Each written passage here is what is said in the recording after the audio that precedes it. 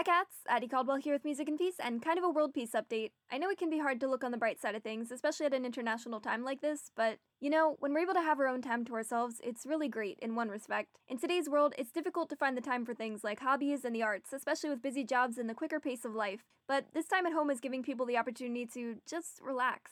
We can, at least for a short time or a little while, most of us, forget about the pursuit of success and the stress and weight of work and focus on other things.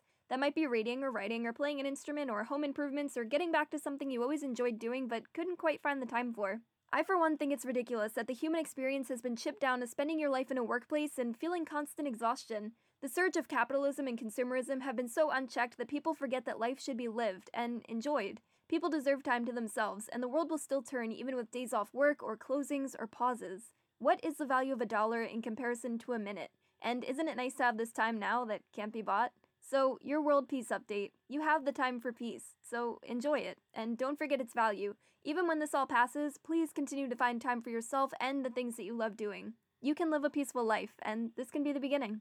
So, I love you, love you, love you, and I'm wishing you all peace and love and the very best. Bye, cats.